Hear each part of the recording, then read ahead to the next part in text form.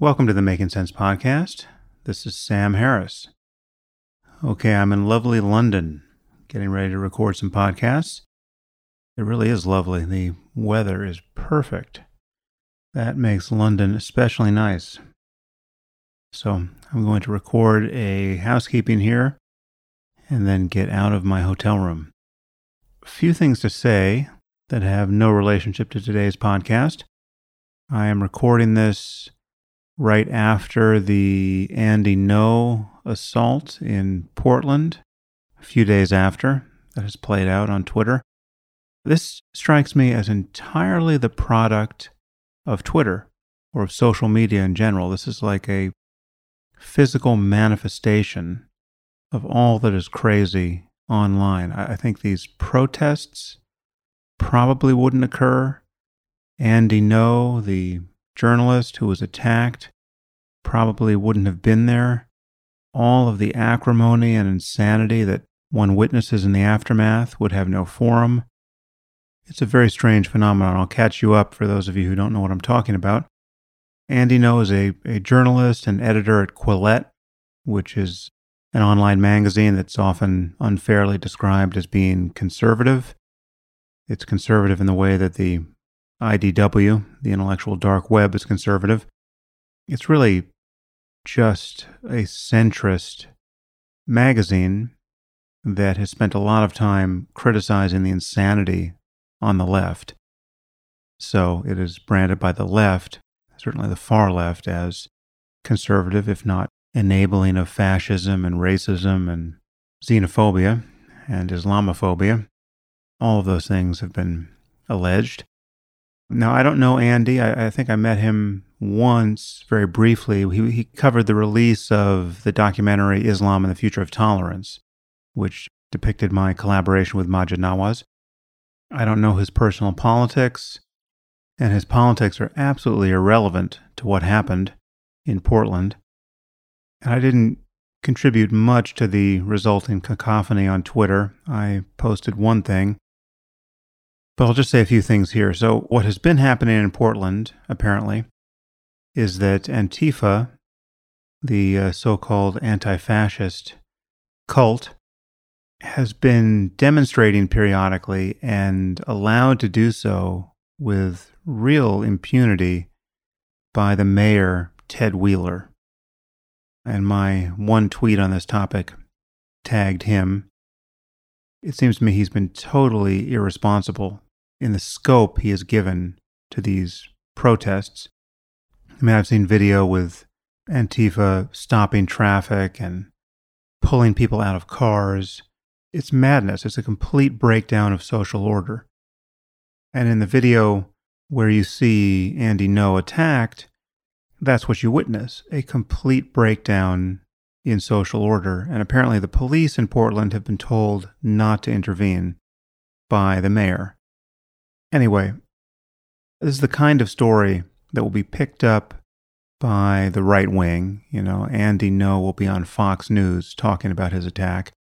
One can only hope that mainstream sources like the Washington Post and the New York Times will talk about Antifa honestly here. I mean, Antifa is often described as a group of people who are protesting the extreme right.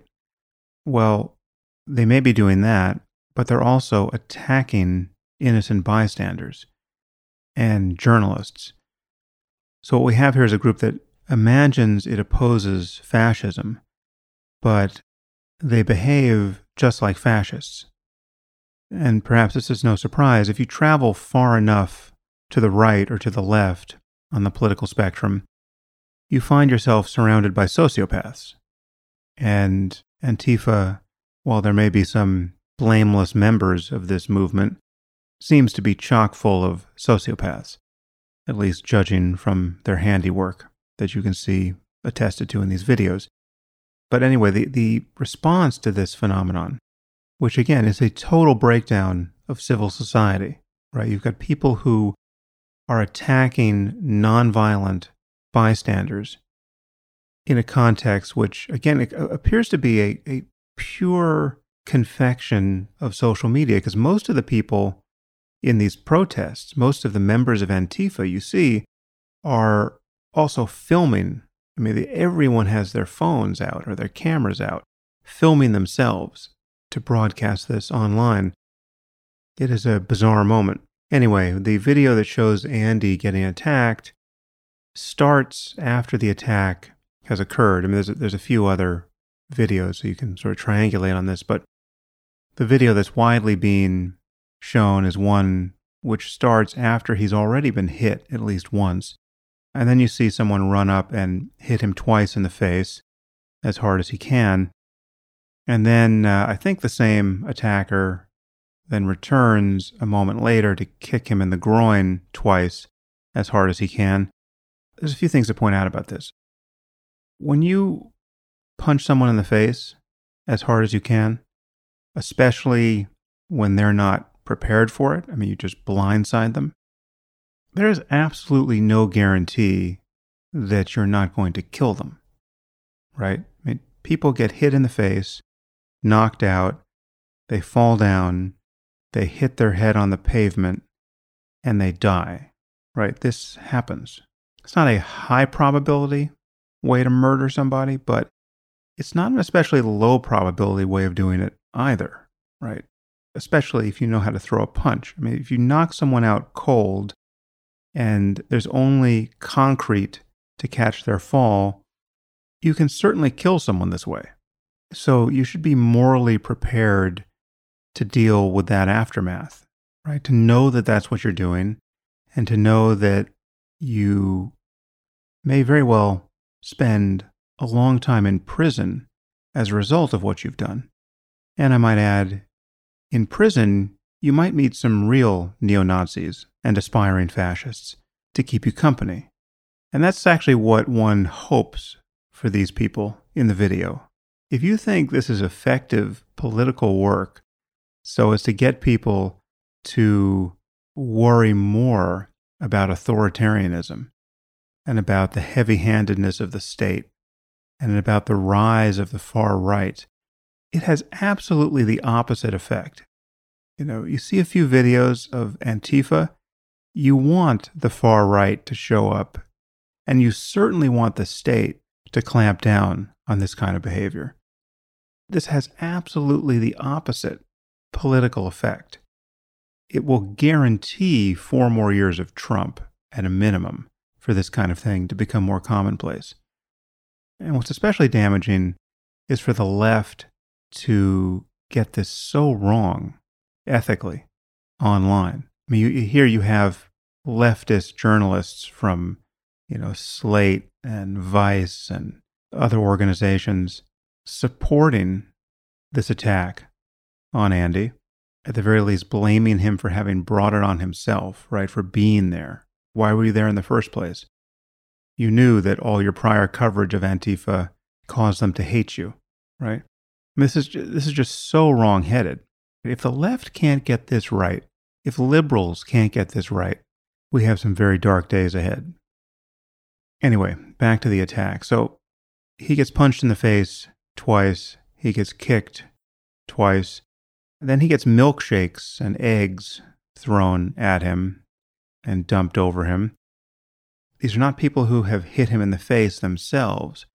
These are people who, upon witnessing a totally nonviolent person get punched in the face hard twice and kicked in the groin, their contribution to this moment is to then hurl a milkshake or an egg at him or some other object. He gets hit with other things as well. It's not clear from the video. I'll also point out that the person who punched him in the face was wearing black gloves. A lot of these guys wear these tactical gloves that have reinforced knuckles. There's some people ride motorcycles with these gloves, but these are also gloves that members of the military wear. It's not like getting punched in the face with a naked fist. Imagine kind of hard plastic knuckles being built into vinyl gloves. So that only makes things worse. So watch the video and rewind it and just follow each beat in it. You'll see a few people trying to protect Andy, but This whole thing is so ugly, and it could get so much worse so quickly. There's been some discussion about whether or not the milkshakes that were being thrown at Andy actually had quick-drying cement in them. Cement apparently is quite caustic and therefore can burn you. This stuff is being thrown in his eyes, right? So I don't know if that was the case, but the whole thing was ghastly and made especially so because in the aftermath, you saw people who have reputations they should worry about defending this violence and ridiculing anyone who complained about it. Or they'll immediately pivot to, well, what about where were you during Charlottesville, right? Or putting kids in cages at the border is worse, right? That whataboutery completely misses the point. Yes, there are many things to complain about and worry about. And I spent a fair amount of time talking about what's wrong with Trump and what could become far worse with him, given another 4 years. And I'm also concerned about the far right. But I'm concerned about the complete breakdown of moral intelligence in the mainstream left at moments like this. This is a crystal clear and very dangerous violation of the most basic norms of civil society. Attacking a journalist, beating him and publicly humiliating him for merely covering a public protest. It should be impossible for liberal people to get their analysis of this wrong, and yet they reliably do. Anyway, that was the big thing that happened in the last few days. It bears absolutely no relationship to the topic of today's podcast, and now I will move on. Today I'm speaking with Eric Topol. Eric is a world-renowned cardiologist and the executive vice president of the Scripps Research Institute. He's actually one of the top 10 most cited medical researchers and the author of several books. The Patient Will See You Now, The Creative Destruction of Medicine, and the book under discussion, Deep Medicine, How Artificial Intelligence Can Make Healthcare Human Again. And we do a deep dive into the current state of medicine. We talk about why we have soaring medical costs and declining health outcomes in the U.S. We talk about the problems of both too little and too much medicine. Talk about how slowly the field has adopted useful technology. And then we get into the current status of AI in medicine and how it could completely transform the field. For the better, mostly, but also in ways for the worse. Anyway, I found it a fascinating conversation. I felt it brought me up to speed with these rapid changes. And now, without further delay, I bring you Eric Topol. I am here with Eric Topol. Eric, thanks for coming on the podcast. Oh, great to be with you, Sam. So, if I recall correctly, we met at a whole genome sequencing conference, and I was impressed both with the promise of sequencing the genome at that point, and also impressed in the aftermath that there seemed to be almost nothing to do with the information.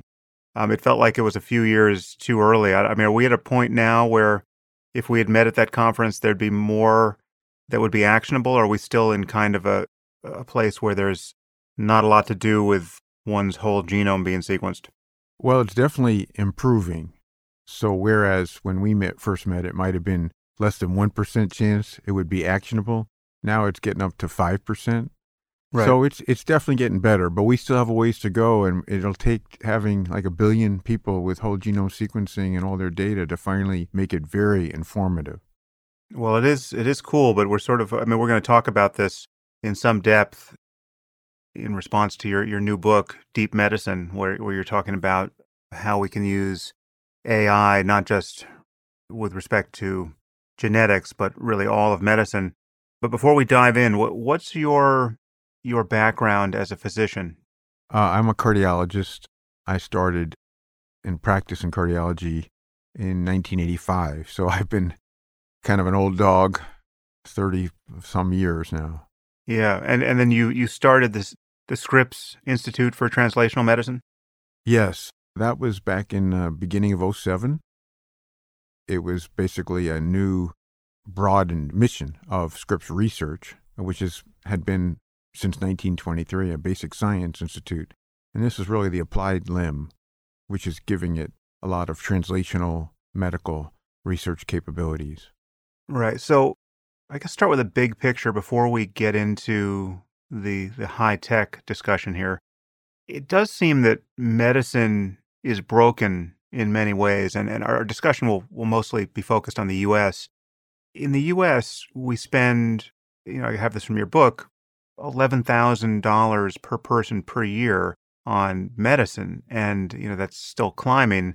In 1975, I think it was something like $550. And yet our outcomes don't compare very well with the rest of the developed world. How do you account for that? And how do you view the rising expenditure and seeming plateauing or in some cases declining outcome measures? Well, you're absolutely right about the numbers, Sam. And I think the basis of this, which is outcomes of not just lowered life expectancy, now in the U.S. 3 years in a row, which is unprecedented, but also extends to all the important metrics like infant mortality, childhood mortality, maternal mortality, and on and on. So when you look at why has the model in the U.S. gone south, you start to see, well, there's two likely explanations. A big one is that we have major inequities in our care. We don't provide care for all citizens, unlike all the other countries that are being compared with. The other extreme is that we overcook, that we do too much. So the people who have coverage, they get over-tested, over-treated, and that leads to all sorts of problems, and including bad outcomes. So we've got lots of serious problems. Yeah, well, I must say I feel like I have a fair amount of experience with the latter problem of too much medicine, or at least too much medicine being offered. And I mean, it's often said that we have the best medicine in the world if you're well off or well connected, and yet I always find it incredibly humbling and fairly depressing how hit or miss my encounters with medicine are. I mean, I'm not a doctor, but my background in neuroscience gives me a better than average position as a consumer of medicine. But I also find whenever I get put into the machinery of the medical system, whether it's because I'm sick or because someone close to me is sick, one of my kids is sick, rather often I experience a fairly tortuous adventure where, as you said, either too much medicine is offered, or it could be drugs with serious side effects that are kind of dispensed with a totally cavalier attitude. Risky procedures are recommended almost reflexively. And, there's a whole process of declining to go down this path rather often. And then, as you know, most conditions are self-limiting, and then you feel totally justified for having declined. And then, there's the experiences where, scary diagnoses are given only to be overturned by a second opinion, and diagnostic tests are ordered where it's revealed that there really is no thought as to basically the doctor was going to recommend the same treatment or the same lifestyle change regardless of what showed up on that particular test. I mean, it's just, I find my encounters with medicine weird almost, more often than not. And I consider myself to be probably in the most fortunate possible position with respect to being a consumer of medicine. And yet, with a possible exception to your own, where you're a celebrated physician, right? You're a physician with, you're not just an average physician. You're a very connected one, and you've made significant contributions to your field, and yet you open your book with a totally harrowing encounter with your own, medical history. I'm sure you've talked about this a lot because you open your book with it, and it's fairly arresting. But perhaps just give us your experience with, something like medical malpractice, which you as a physician still, it seems, couldn't protect yourself from. Right. Well, Sam, it was harrowing. That was a good word to assign to it. I was having a knee replacement. It was almost 3 years ago now. And I had thought it would be pretty straightforward because I was pretty physically fit and, thin and relatively young compared to a lot of people who have knee replacements. And I had referred many patients to the same orthopedist. So I had some confidence. But what happened was I had a disastrous postoperative complication, which I'd never heard of the word, arthrofibrosis. And part of that really was I had a high risk that I didn't know about because I had a congenital condition called osteochondritis dissecans, which set me up for that. So this really was horrendous. I couldn't sleep. I was in pain. I was taking opiates, and I showed up, with all this, really bad state with my wife to the orthopedist about a month after the surgery. And he said to me, I need to get some antidepressant medications. Right. And I said, what? So this is like the shallow medicine, robotic. I mean, here's a human expert who did the surgery. That wasn't the issue. It was the postoperative care. And I think that's telling. I think that almost everyone now who I talk to has had either on their own or their family members, loved ones, have had a roughed up experience. And that's what it was for me.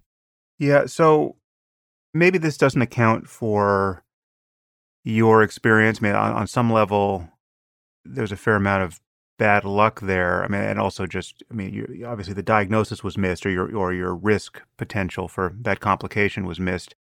And we could talk about the way in which AI might make that less likely to happen. But I don't know, it feels like there's just a problem in the culture of medicine. I mean, medicine is kind of a priesthood. I mean, it's like the way people relate to doctors. It's a far less straightforward transaction with respect to the use of another person's expertise. And it's difficult to navigate for almost anyone because in part it's the subject matter. I mean, you're dealing in many cases either with life and death questions or a legitimate concern about, significant disability or suffering or risk.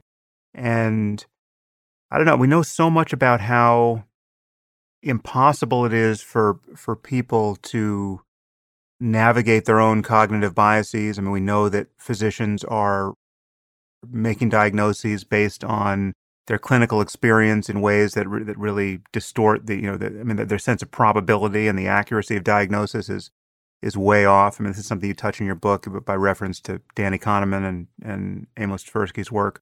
There's something about the culture that, again, we haven't yet introduced robots into the equation here, but I mean, can you say anything about that? I mean, my impression here is fairly inchoate, but I just realized that just the process of getting second opinions is often weird, and what you do with opinions that can't be reconciled. And I mean, how do you see the effect of putting on a white lab coat on the conversation and the relevant cognition? Right. Well, you're touching on this medical paternalism, which is the sense that doctor is a know-all entity. And that wasn't as big a problem decades ago when there was a lot of trust, there was presence, there was a deep relationship. I mean, really an intimacy, an inter-human bond. But what's happened over time is that paternalism has sustained, and at the same time, there's very little time with patients. It's very much a lack of presence because, doctors are looking at keyboards, and they really don't have the time to cultivate a relationship. So it's gotten much worse. It's the same problem, the basic problem of the kind of authority, control, don't question my opinion. What do you mean you need a second opinion when everyone should be entitled and feel very comfortable to have that second opinion? But this doesn't fit in any longer because there's not the relationship. It's eroded so seriously over the last 3 or 4 decades. It's interesting, despite how much we're spending on medicine each year, and again, the costs are just going up and up, the field is actually very slow to adopt new technology. And I mean, this is something that we've all noticed, the transition to electronic health records, which has seemed somewhat dysfunctional and somewhat haphazard. I mean, that it just feels like, as far as this adoption of tech, medicine is, I mean, apart from, the introduction of some new scanner from time to time, it seems more like the FAA dealing with old equipment than it looks like Silicon Valley dealing with the latest breakthrough in consumer tech. So how do you view medicine and tech in general? Yeah, it's a pretty sad story. A lot of people think digital medicine arrived with the electronic health record, and that was an abject failure, a disaster, because when those were introduced, they were set up for billing purposes without any consideration of how that would affect either patients or doctors or other clinicians. So really that was actually the motive? It wasn't to be able to aggregate information better? No, it was just to have really good billing, to not miss things. Hmm. And it's amazing. And it's not really ever improved. It's the most clunky, pathetic software, and across all the different companies that are in this business. And that had led to doctors becoming data clerks, and has been one of the most important aspects of why there's such profound burnout in the medical field, with more than half having expressed that they are burnout, but also over 20% even with clinical depression, and the highest numbers of suicides ever in the medical profession. And is there anyone tracking just the actual use of doctors' time with respect to this new technology? Has the experience of being a doctor been more of one dealing with records and insurance and all the rest, and year by year? Exactly. So what's happened, I mean, a most recent study was that 80% of the time that medical residents were spending without any contact to patients, because they were working on electronic health records and administrative tasks. And all the recent time studies that have really delved into this show a 2-to-1 or greater ratio of time away from patients. So that this electronic health record, which is unfortunately the precursor of bringing the digital world into the medical profession, has backfired. It's really been a serious hit to the care of patients. And what about other technology like diagnostic imaging? And I remember, I've had a few adventures in cardiology, which is your wheelhouse. A CT scan, calcium score scan, and it's, again, I have found the way in which this imaging has been dispensed to me. I mean, I've done it, and happily, I guess I would probably be telling a different story if something scary and actionable were found, and I had felt my life was saved by it. But the way this was dispensed to me was just kind of cavalier enough, and it was just like, we now have this new tool, let's use it. And there was nothing, and I got to the end of the process, and it was pretty clear that it just didn't make sense in my case to have done this. And so how do you view just these intrusions of new machines, which could be very useful, but are either used in cases where there's just no reason to use them? And I guess we should also talk about the prospect of type 1 errors here, where people get false positives, which then they go chasing with yet more intrusive procedures and incur other risks. Exactly, for that too. The problem here is we've got a lot of good technologies, but they're misused, they're overused. So the example you gave of a calcium score with a CT scan to see whether or not you may have coronary disease, that test is terribly overused. I have never ordered that test. And mine was worse. I had an angiogram. I didn't just have the ordinary CT. So that is likely fits into the so many patients that I've seen for second opinions who have become disabled, who have become adversely affected by the results of their calcium score, even though they have no symptoms. Or others that have been told their lives have been saved because they were whisked away from the CAT scan to then have an angiogram and stents or even a bypass operation. So, cardiac cripples have been a result of some of these scans with patients without any symptoms, and it's really unsettling. So this is an exemplar of so many tests that we have today that they can be helpful in certain individuals, but they can be very harmful as well. And these particular harms, so I guess there's two problems here. We have the underuse or lack of availability of medicine to people who really need it, who have substandard care in a first world society, our own, that doesn't compare favorably to the rest of the developed world. But then here we're talking about the high-class problem of having a more consumer relationship to advanced medicine, where you have access to what are ostensibly the best doctors, the best hospitals, the best information, the new scanners, and although even there, just to give you a reference point for this angiogram. So I went to a highly regarded cardiologist on the assumption that whatever scanner he would be putting me in would be the latest and lowest dose of radiation scanner. And then I get the scan and I see the amount of radiation delivered, and I just kind of check this with a friend who's a physician who has access to similar doctors, and he said, yeah, if I had ordered the scan, you would have gotten 1/3 the amount of dosage there. So it's like I'm not quite sure why that you got put in that scanner, and just the fact that there's that kind of variance. Not I'm not especially paranoid about this. I understand that this doesn't raise my cancer risk all that much, but the fact that in the most prestigious networked circles there could be that kind of variance is just bizarre to me. Well, you've just touched on something as a pet peeve of mine, which is why don't we tell patients when we order a test or say they should have such a test that uses ionizing radiation about how much radiation they'll be exposed to? That is, we don't have to use the millisieverts units. We could say it's equivalent to how many chest x-rays.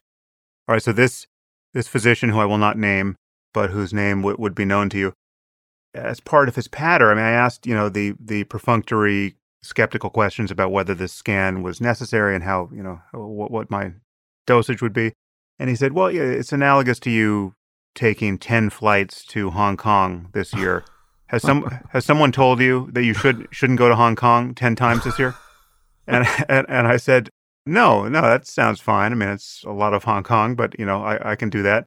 But then when I actually saw my dosage and did a little arithmetic, it was more like 150 to 200 flights to Hong Kong this year. Right. So it's just again, I guess I could be an airline pilot this year and it's okay, but still, it's just to have that wrong by orders of magnitude. It's just bizarre. Well, and also, if you take it by number of chest x-rays, when you tell a patient that's like 2,000 chest x-rays, they say, no, I'm not doing that. Right. So if we just were real about, and the other thing you mentioned, I think has to be underscored as well, is that there's so much variability in the exposure of the radiation. So we have, again, this is out of paternalism. You're rare because you actually asked your doctor, but most patients just go and have the scan. Right. And so this is something that's just not right, because this is information that everybody should be entitled to, and they should be part of the decision of whether they want to accept that type of exposure to radiation. Okay, so let's bring in the robots. How did you get interested in AI? When do you date your awareness of it as a possibly relevant technology for you? Well, I had been working in the prior times on digital medicine. That was the Creative Destruction of Medicine book, and also democratization, The Patient Will See You Now. So the next part of the story was, okay, we've got all this data. We've got the electronic record we've been talking about. We've got scans. We've got the genome. We got the microbiome. We have all this data. We can't possibly, no human could assimilate that data. And we're also democratizing it, whereby patients are going to be generating and working and getting algorithmic support of their own data. So it occurred to me that we have a data flood, but we are kind of at a dead end. Where are we going to go with this? Most data was just being stored in healthcare. It still is, in fact. So how could we get out of this with AI? So basically, I spent a few years researching the topic and reading everything I could. I'm not a computer scientist, so it really was starting from scratch in many respects. I also spent a lot of time with some of the leading lights in the field, like Pedro Domingos and Fei-Fei Li and several others. So that was what led me into understanding where AI could take us, where are the obstacles, and it also gave me an appreciation of what the far-reaching benefits could be. Right. Well, so AI is sort of in medicine already. I guess we'll talk about Watson, which is the most well-marketed version of it, I guess. Well, before we get to Watson, what is AI currently good at in medicine? What is it doing well in medicine? Right. Well, just to differentiate just AI, the subtype, of course, deep learning that you know well, which is this pattern recognition applied to either images or speech or text. And that's the sweet spot right now is images. You can take images like the scans we're just talking about, or image of the eye, the retina, or skin lesions, or, so many parts of medicine as image-centric. And you can get machines to be trained to interpret the images better than humans, see things that humans can't and will never see by taking hundreds of thousands or millions of very carefully labeled images and training deep neural networks to see them, to differentiate their features. So that's the exciting part of AI. It's only about a decade old.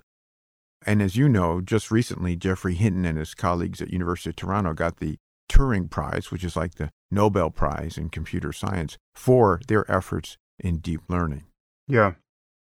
So now, but how routine is the use of it for pattern recognition? So if someone goes and gets an MRI and that scan is being read by a radiologist, what's the likelihood that that radiologist is has some cyborg-like relationship with an AI program helping to read that scan?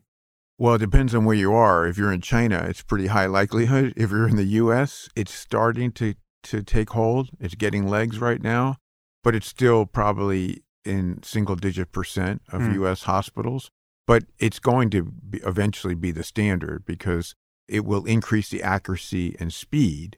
And one thing that's noteworthy, which I wasn't aware of, is that over 30% of medical scans have a false negative. That is, something is missed. Yeah. And so that can be brought down to, single digits and eventually, very close to zero with the use of these algorithms. So we definitely want to embrace this and to improve accuracy and reduce both the false negatives and false positives. And so there's just a great opportunity to rev it up with this. Although there is a tension there. The process you're using to reduce your false negatives is probably increasing your risk of false positive.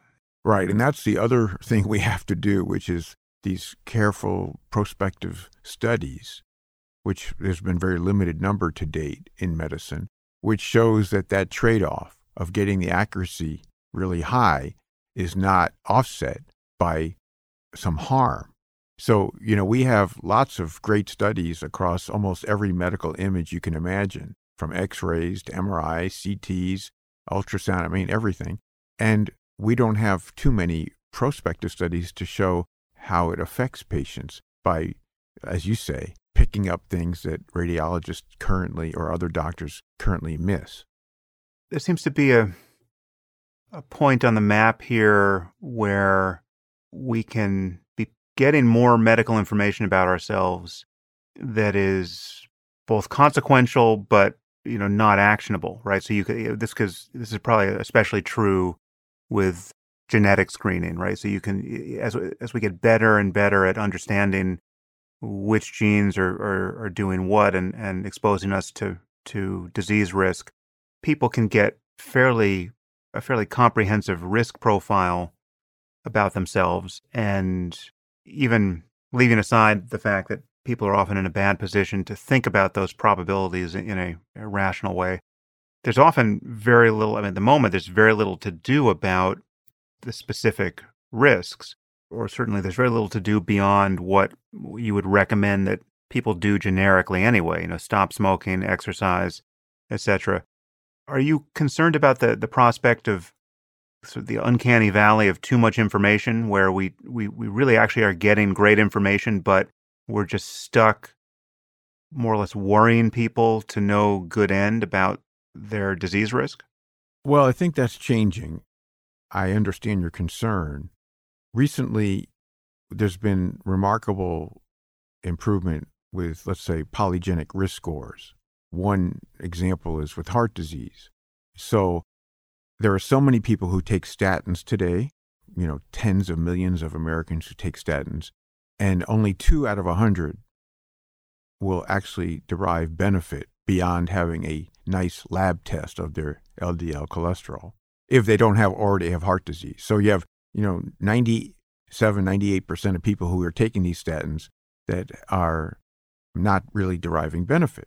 So now there's a polygenic risk score, which takes hundreds of the letters of a genome that are commonly variant, so that this can be done, whether it's like 23andMe or Ancestry, or hopefully we'll be able to do this for less than $20, a so-called SNP chip, looking at 1 million letters of the genome. So it's a small piece of the genome that has 3 billion letters, but they're the common letters that have a association with various common conditions like heart disease and like type 2 diabetes and cancers like prostate and colon and breast and many other conditions. So this polygenic risk score that looks at hundreds of these variants can indicate on a 0 to 100 score of your risk of heart disease.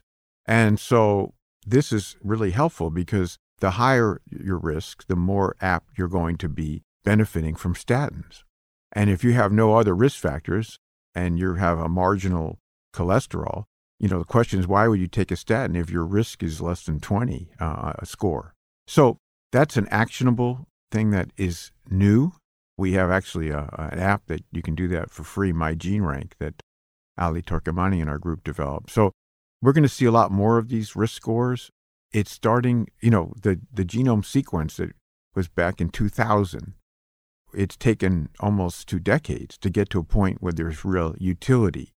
And these are data that has been validated in large numbers of people, hundreds of thousands, if not even millions of people. Unfortunately, it's mostly European ancestry, which is problematic, but at least there's one ancestry where the data are really helpful. Right. And there's lots of actionability. I just gave you one example, but we can run through others if you like. The point is, each of these risk scores that have been validated will help people guide and ultimately, ideally, prevent their condition. And so this, I think, will make us smarter over time. Right. Well, so to take that example, let's say you found someone who had moderate risk, right? So they're not at either tail where it's clearly exculpatory because they're super low risk or they're super high risk, and a statin is a straightforward recommendation. Someone's right in the middle. Are you just medicating their LDL and more or less treating their blood work, or do you think it would make sense based on this incorporating genetic information to give them a statin? Yeah, it's a good question. That's the gray zone. So then I think that's where there's discussion. If the medicine is not causing any side effects, muscle weakness or inflammation, and everything else is fine, it's up to, the patient wants to stay with it. I think what's really interesting here is that this is apart from the known risk factors. This is independent and markedly additive to things like smoking and diabetes and family history. So, when I had this done, my risk score was 92. And I said, whoa, because I had no family history of heart disease. I got a lot of baggage of my genes, but not that. So I started taking a statin. And, I think it's easy when it's, less than 20 or greater than 80. But as you've just asked, that's, of course, a more difficult one. And that's really a decision that should be made jointly with the person and their doctor. Right. Well, so stop me if this is too personal, if you don't want to reveal your blood work. But I'm wondering, was your evaluation of risk entirely based on the genotyping, or is that in concert with your having bad LDL numbers that you were already worried about? Yeah, my LDL was, 110, 120 in that range. So it wasn't great, but it wasn't having a flashing light, you need to take a statin. But this thoroughly convinced me that I had a risk that I didn't appreciate. Right. And, I think we're going to see eventually, in fact, there's been 2 editorials in both JAMA and the New England Journal in recent weeks that said this is the future in medicine, not just for heart disease, but across most common conditions. So I think we'll see that. It's taken a long time for this outgrowth of the genome era to finally start to have a role for common conditions. But, I think I've certainly seen, and we have had now thousands of people that have used the MyGeneRank app, and we're going to try to build that out for these other conditions. I think, it's going to have a place. It's supplementary to what we already were doing, but something that's clearly of potential benefit. Well, that's interesting. So, yeah, I think that's exciting to be aggregating the genetic information in that way. So, but let's talk about some of the less exciting breakthroughs in robot medicine. I guess the story about Watson is, perhaps you should just introduce the concept of Watson, because maybe it hasn't been as well advertised as I imagine. Well, who is Watson and what are his powers? Right. Well, the Watson you're referring to is the IBM Watson. And unfortunately, it's been very little contribution except what could go wrong. That it was out in front, and I think the idea was right, like many other ideas in medicine. The idea that you could use AI to process this flood of data. But after the whole Jeopardy triumph, the idea was to deploy IBM Watson for healthcare. So just to remind people, Watson was winning at Jeopardy, and it was this sort of deep blue experience of now the AI is better than a person at this seemingly higher cognitive human task. Exactly. So, beyond, beating Gary Kasparov in chess when it beat the human Jeopardy champions, it was supposedly ready for prime time to help all the ills of medicine. Right. And it basically has flunked. It's in the book, I describe the whole scene at MD Anderson, one of our leading cancer hospitals, which spent tens of millions of dollars to bring in IB Watson to deal with their data, the patient's electronic record, the scans, the pathology slides, and and on and on. And it failed. And eventually it was a debacle there, but it hasn't made any substantive contribution to date. It's mainly used in China, of all places. So the main initial efforts were in cancer and oncology. But so far, the only real published report was matching up patients that were missed for cancer clinical trials. But you don't really need AI to do that. So that's why I say it hasn't really measured up, and the advertisements, the promotion, the marketing has been just overwhelming. So even though it was the first to really go after this, it hasn't made a significant advance. Its main marketing angle that I was aware of was that it would essentially read the literature and aggregate all of that so that you as a clinician could have access to some superpowered differential diagnosis that would be otherwise unavailable? Because I think at some point in the book, I think you say there are 10,000 human diseases that have been categorized, and obviously Right. no physician can keep all of those in his or her head. Some are quite rare, and then there's just the exploding literature. I don't know what the doubling time of knowledge and pseudo-knowledge is with respect to medicine, but it's got to be on the order of, doubling every few years. So the prospect of having a machine that can make sense of all of that and spit out the right nouns and probabilities in response to a query, that's obviously a kind of oracle that we want to build. And that it seems that Watson was being promised as that oracle. Is nothing like that has happened? There hasn't been a... Right. Well, it's a laudable goal, as you've stated, but, in the book I have the actual advertisement of a doctor who it says, I read 5,000 articles and then I go see patients. Well, that isn't true, because Watson can't read 5,000 articles. It can't even read any article. The problem is it's unstructured text. So we aren't there yet. We haven't cracked the case for AI, deep learning, to read text. In fact, it's the same problem that was experienced at MD Anderson. And most of the electronic record is unstructured. So it's something eventually that step will be made, but we're not there yet. And the idea of having the corpus of the medical literature as incorporated into the deep learning of each person to help promote their health is terrific. But we're still, at least a year or two, if not more, away from that goal. We can't forget how tantalizing this prospect is. There's a simple example that you use.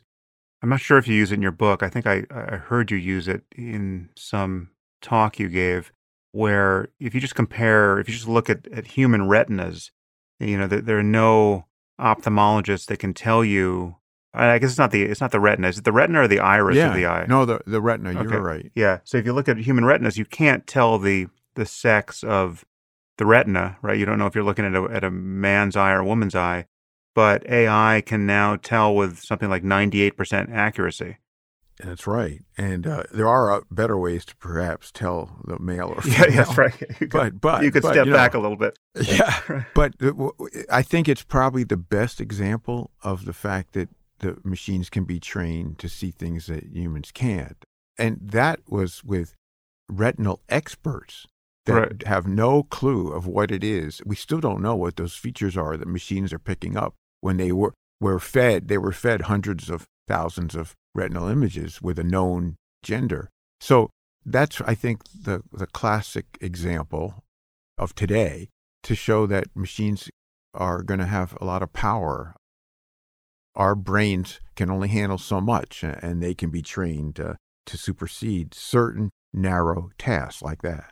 What's fascinating there is, so as you said, we don't know how they're doing it. So this is a kind of black box. This is another issue with respect to the development of AI. So we're building some AI in a kind of black box way where there's not really transparency with respect to how it's doing what it's doing, however successfully it may be doing it. And I guess we could ask whether that matters in any case.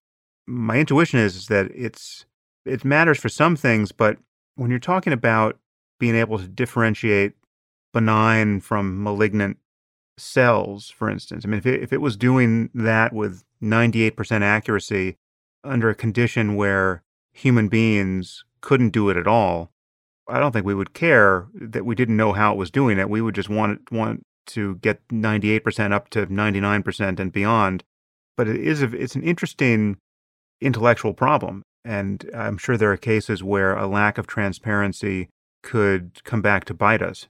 You're bringing up, I think, an important controversy, Sam, and that is the comfort of not having explainability of the algorithm as compared to enhanced accuracy, with the background that there's lots of black boxes in the way we practice medicine today, the way humans practice medicine, doctors. So we have lots of things that we don't have any explanation, but they're part of routine medical practice.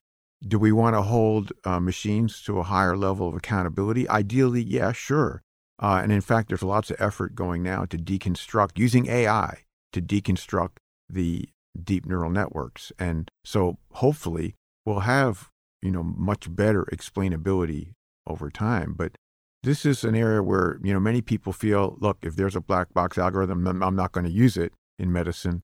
Whereas I think the point you've just made is really a valid one. So you're drawing an analogy to, let's say, certain drugs that are prescribed empirically because they seem to work, but we may not actually know why they work in certain cases, and we don't really hold that against them. Yeah, exactly. Or, anesthetics, or how about electroconvulsive therapy for severe depression? We have no idea how it works, and it has, pretty substantial impact. So lots of things in medicine are without a mechanism, without real knowledge, but we use them because they work, or the model, is effective. So that's something we should keep in mind as we delve into this more over time. Mm. Now, what about the prospect of, let's just talk about what success looks like. So let's say we get AI that really works as intended.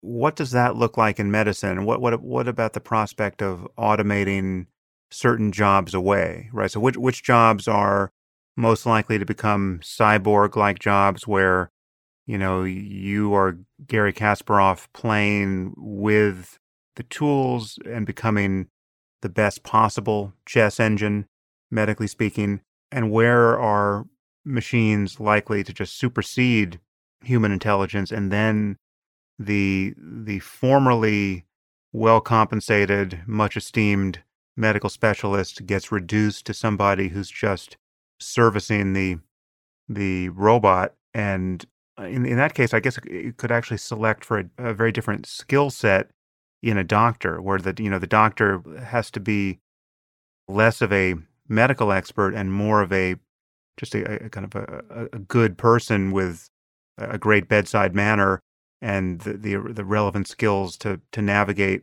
the decision tree in response to the information that the machine is spitting out. How do you view the coming successful automation of medicine? Well, you've, I think, outlined the bifurcation that we face, which is the main premise of the book, as it turns out.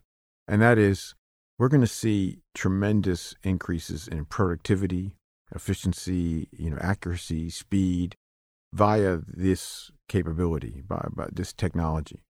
And one thing would be is to try to squeeze doctors and clinicians more, see more patients, read more scans and slides, and on and on. The other would be the gift of time, and basically finally accepting that we need to take this enhanced productivity and build back the relationships, the presence, the trust, the empathy, communication, and all the good things that used to be and are the essence of medicine. In fact, restoring so that the mission of why people went into medicine in the first place is brought back, so we can alleviate the problems we have of burnout and depression among doctors and nurses and clinicians in general. So it could go either way, Sam. We could make things a lot worse.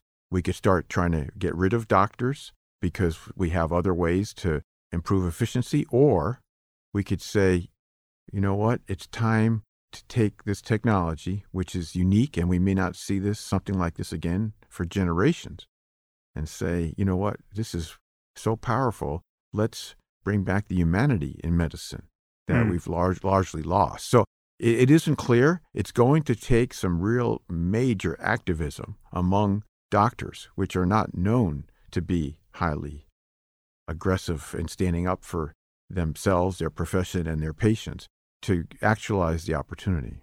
But I'm picturing some specialties being fundamentally vulnerable to breakthroughs in automation, and others being fairly invulnerable. So the one extreme, I would imagine a radiologist, right? I mean, once the analogy to chess is truly borne out, and there's no way a person can read a scan as well as a machine, then what is the role of a radiologist at that point?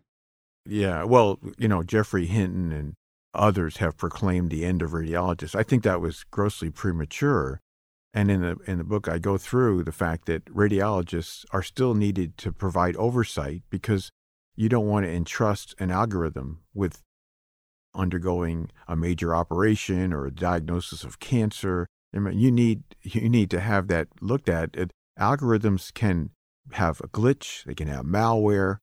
They need somebody, particularly when it's an important call, to oversee it. But in addition to that, radiologists are not doing a lot of things that they could do really well today if they had the time. So, for example, we already talked about unnecessary tests, and they could be a gatekeeper for that. And even more importantly, the idea that, the radiologist is an expert and sees things that machines don't see, has the context, and could talk to patients. And that rarely occurs today. They're in the basement in the dark. They never come out of the basement. But as it turns out, if you talk to radiologists today, they'd like to talk to patients. And in fact, they have a lot of wisdom to impart. And so they don't have a vested interest in doing the operation or, have the hammer for the nail. They just want to tell it like it is. So I like to see radiologists take on these other roles, provide the oversight, but more in addition to have this dynamic contribution to the patient's story about what to do, because they are in the neutral zone, and we're not tapping into that today. Yeah, I'm just wondering though if the expertise or the qualities of personhood will be the selection environment will change, because so on the other end of the continuum, I'm imagining that the least likely person to be automated away is something more like a nurse, right? I mean, like the need for great nursing, I think, will be around longer than the need for great radiology, at least as I'm imagining this continuum. And I'm imagining that, just take, if interpreting scans becomes as bulletproof computationally as chess now is, right? Where it's just you turn on the machine, you're going to get impeccable chess at this point. Nobody's worried about, maybe the machine is going to forget how to play chess, or maybe this particular chess game is just going to be too hard. We really need to bring in Garry Kasparov to sort this out. The machine is just going to be better than Garry at this point. And at a certain point, it's going to be so much better that even asking Garry his advice is going to introduce noise into the system, though he doesn't want to believe that yet. I'm reasonably sure that's coming. He puts a lot of weight on the fact that human machine cyborgs are still the best teams, but I think, if that hasn't disappeared since the last time he made those noises, it's going to disappear soon. So let's just say that something like that's true for reading scans. Do you conceive of a time where just a fundamentally different skill set would open up, where it just becomes more like nursing on that side of the hospital, or more like, what you encounter now with like a genetic counselor, right? Like, if you're going through the process of, getting pregnant and you're in the maternity side of the hospital, you'll get various genetic tests, and then you'll find yourself across the desk from a genetic counselor who's not, you're not being ushered in to talk to somebody like George Church or some, molecular biologist or some geneticist who's doing the research. You're talking to somebody who has been deputized to sort of make sense of what we currently understand about risk, and whether you want to get an amniocentesis performed or something like that. Do you see that the introduction of AI might just kind of reshuffle the deck for what it means to be a medical specialist? I do. I actually think that what it can do is promote those interactions like you're describing, the tough calls. So instead of a lot of simple things in medicine today, like urinary tract infections and ear infections and skin rashes and on, that can be automated, the patient will be able to diagnose accurately with algorithms without ever seeing a doctor. But the discussions like you're highlighting will be the mainstay of the future of medicine because of this gift of time and this offloading of many things to patients. So it isn't just that the doctors are going to be benefiting from support and this, as you call, cyborg relationship. It's also patients. So Yeah, I think that what we're going to see is that the time when people come together, patients, doctors, genetic counselors, nurses, it's just going to be more of this human bond, this need for real exchange of important considerations and thoughts, serious matters. But now this raises the other specter for me of once automation subsumes a lot of our knowledge in this area, is there the prospect of more or less just losing people who have the full skill set of being a physician, right? So you're now no longer in the presence of people who can save a life in the ordinary sense, because I guess here an analogy comes to mind to, let's say, airplane pilots. If pilots begin to rely so much on autopilot and high-tech sensors to correct for problems, I think there are some cases now where we're learning that there's insufficient training on going to manual in certain circumstances when the high-tech sensors fail, so that you have pilots, certainly younger pilots, who just don't actually know what to do in certain circumstances, which were fairly straightforward in a previous generation, and a few crashes have been attributed to that lack of knowledge. Is there scope for that in medicine, or is that just a worry we don't need to have? Oh, I think it's always good to worry about things like that.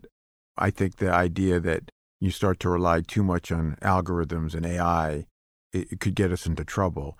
And I especially am concerned because of all the vulnerability of AI tools, the privacy, security, the potential to make inequities worse, and the bias, and, the whole idea that they could be hacked. Yeah.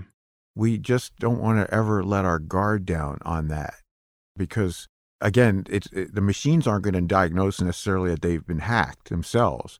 And this is where the humans that started the whole thing need to also be keeping an eye on them as well. Yeah, well, the problem of cyber terrorism and kind of malicious hacking is, that's terrifying on every front. I mean, when you just look at how reliant we are on information technology, and how even just physical systems that should seem totally self-contained and functional without the internet, make a call to the internet just to perform their most basic functions, so that you can basically lock down a hospital based on a cyber attack. That's scary, but that visits us everywhere. I mean, power plants and anything else we need to have civilization function. Is there anything specific with privacy concerns that are there special worries here that get introduced by greater reliance on AI, or is privacy a concern just already at 10 in general with respect to people's medical records? Well, yeah, I would say it's a 10, and it's maybe not so specific to the healthcare world, but there is something I think deserving emphasis, and that is people don't own their data, and they don't have all their data, and they're generating more of their data, like with sensors, no less the genome and other biologic layers. And so the problem we have is these deep learning nets, neural nets, they're only as good as the inputs. So it isn't just the privacy, it's that people don't own and don't have, can't control their data. It isn't all in one place. We don't even have a home for it to have all that amount. So that's going to hold us back, because if we had that construct, that ability to have all that data together and a person who should rightfully own it, that would make these algorithmic outputs so much more ideal and less compromised. Yeah, that seems like a business waiting to be born. I'm sure someone's trying to crack this, but the fact that every person is trailing just this tangle of medical data, in all these different places, that is not just hasn't been made to cohere. It's there's an opportunity there, obviously, for getting better data into that's personally actionable, but also just in general in research. I mean, I don't know how you're aggregating data in bad handwriting from 10 years ago in a person's file, if one ever does it. Yeah, eventually it is a great, I don't know of any entity that has made significant strides, but this virtual medical coach to actually prevent illnesses that otherwise would occur at the individual level, it's going to rely on having all that data together for the person and give feedback as more data are accrued in a seamless, continuous way. So, we'll get there eventually. I hope that we can accelerate to some degree. All right, so I have some bonus questions for you, Eric. These going to be rapid fire. Okay. If you had one piece of advice for a person who wants to succeed in your field, and I guess you could think about that as medicine generally or cardiology specifically, what would it be? Well, it's trying to challenge dogma, just not accept anything as a finality or that there's the last story. And so, whatever it is that in reading, in the practice of, in the profession, this is really a vital thing that enough emphasis isn't put on. Is there specific advice you'd give to people who are just starting their medical training with respect to any fields to focus on or avoid independent of their interest? I mean, I guess, you sound more hopeful about the career of a future radiologist than I was assuming, but would it be warranted to say that there are a few fields that you wouldn't recommend people go into if they want to be a member of that field 20 years hence?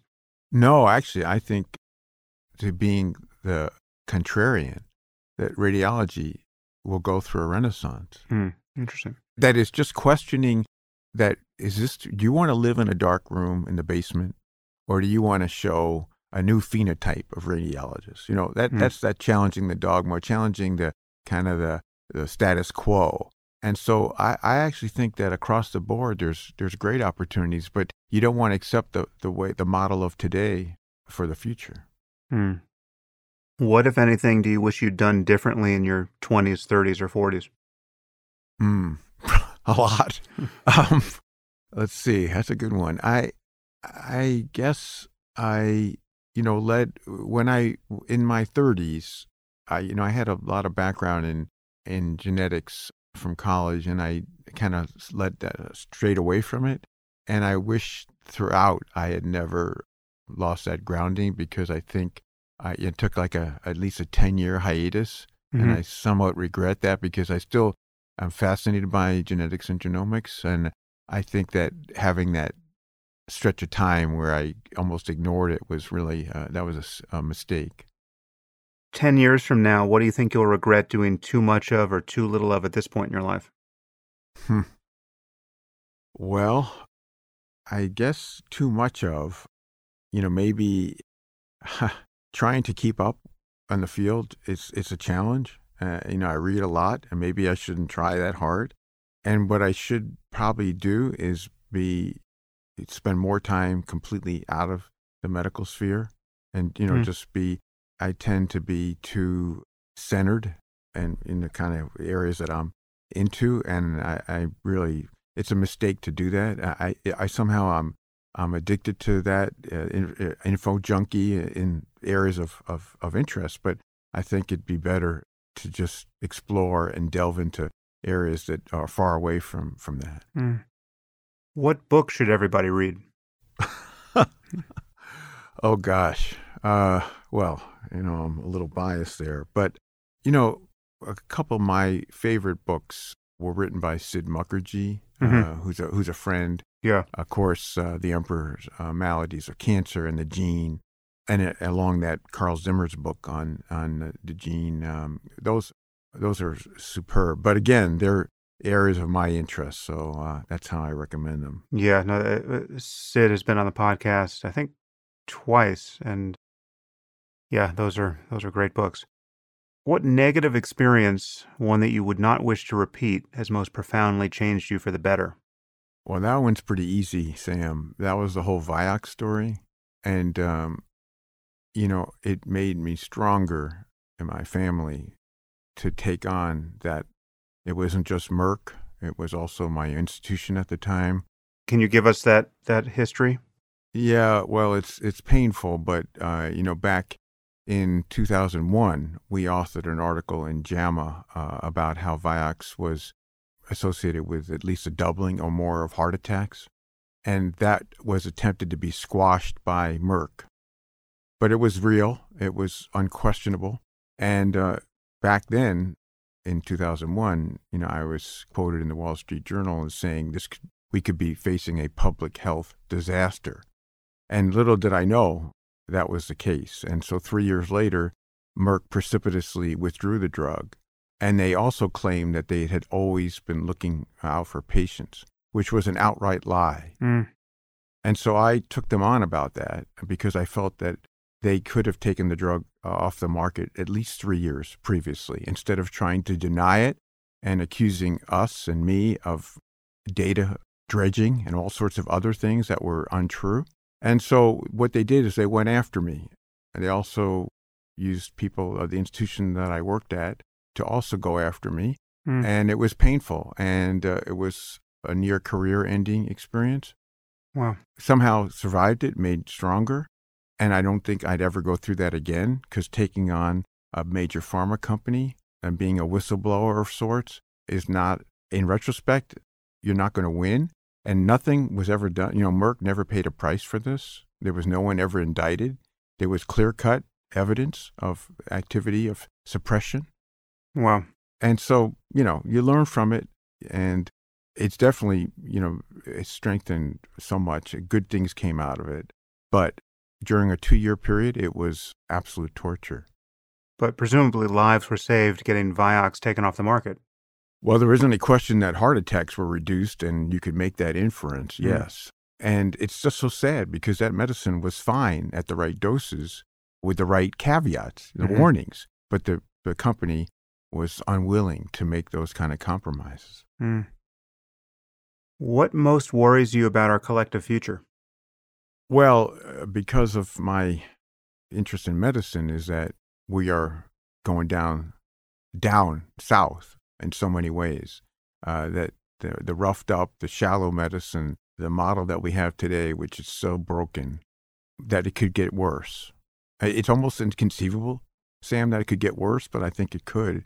And so I think if we don't turn this around with the opportunity we have that's staring at us right now with the use of AI and this multimodal data that we've never seen the likes of, then we've lost something that we might not see again for all too long. If you could solve just one mystery as a scientist or a physician, what would it be? Wow. That's something I'd have to think about. There's several, several on the list. What would be the top priority? My goodness. I gotta put my mind to that a little bit longer. Okay. All right, well, this one might be easier. If you could resurrect one person from history and put them in the world today, and you could give them the benefit of a modern education, if necessary, who would you bring back? Oh, my gosh. There's so many. One person who I think is fascinating for many reasons is actually Thomas Jefferson. I went to college at UVA. Yeah. And obviously there's some black marks about Thomas Jefferson, which has only come out of the genome era. But I think that would be fascinating to do that. There's many other candidates. In fact, there's a long list I might be able to offer you, but he's the first one that came to mind. And finally, the Jurassic Park question. If we're ever in a position to recreate the T-Rex, should we do it? Well, George Church is kind of onto that in one way or another. I find it fascinating area. I don't know. That one is that was a big unknown. I think it'd be really interesting, but I'm not sure if that's going to really help us advance. It would be fun one way or the other. Yeah, for sure. Well, listen, Eric, it's been an education. It's really been fantastic to get you on the podcast. And again, the book is Deep Medicine, How Artificial Intelligence Can Make Healthcare Human Again. And I certainly hope it does. Thank you for your efforts here, Eric. Oh, thanks so much, Sam. Really enjoyed the discussion with you. If you find this podcast valuable, there are many ways you can support it. You can review it on iTunes or Stitcher or wherever you happen to listen to it. You can share it on social media with your friends. You can blog about it or discuss it on your own podcast, or you can support it directly. And you can do this by subscribing through my website at samharris.org. And there you'll find subscriber-only content, like my Ask Me Anything episodes, as well as the bonus questions from many of these interviews. You'll also get advance tickets to my live events. You'll find all of these things and more at samharris.org. And thank you for supporting the show. Listeners like you make it possible.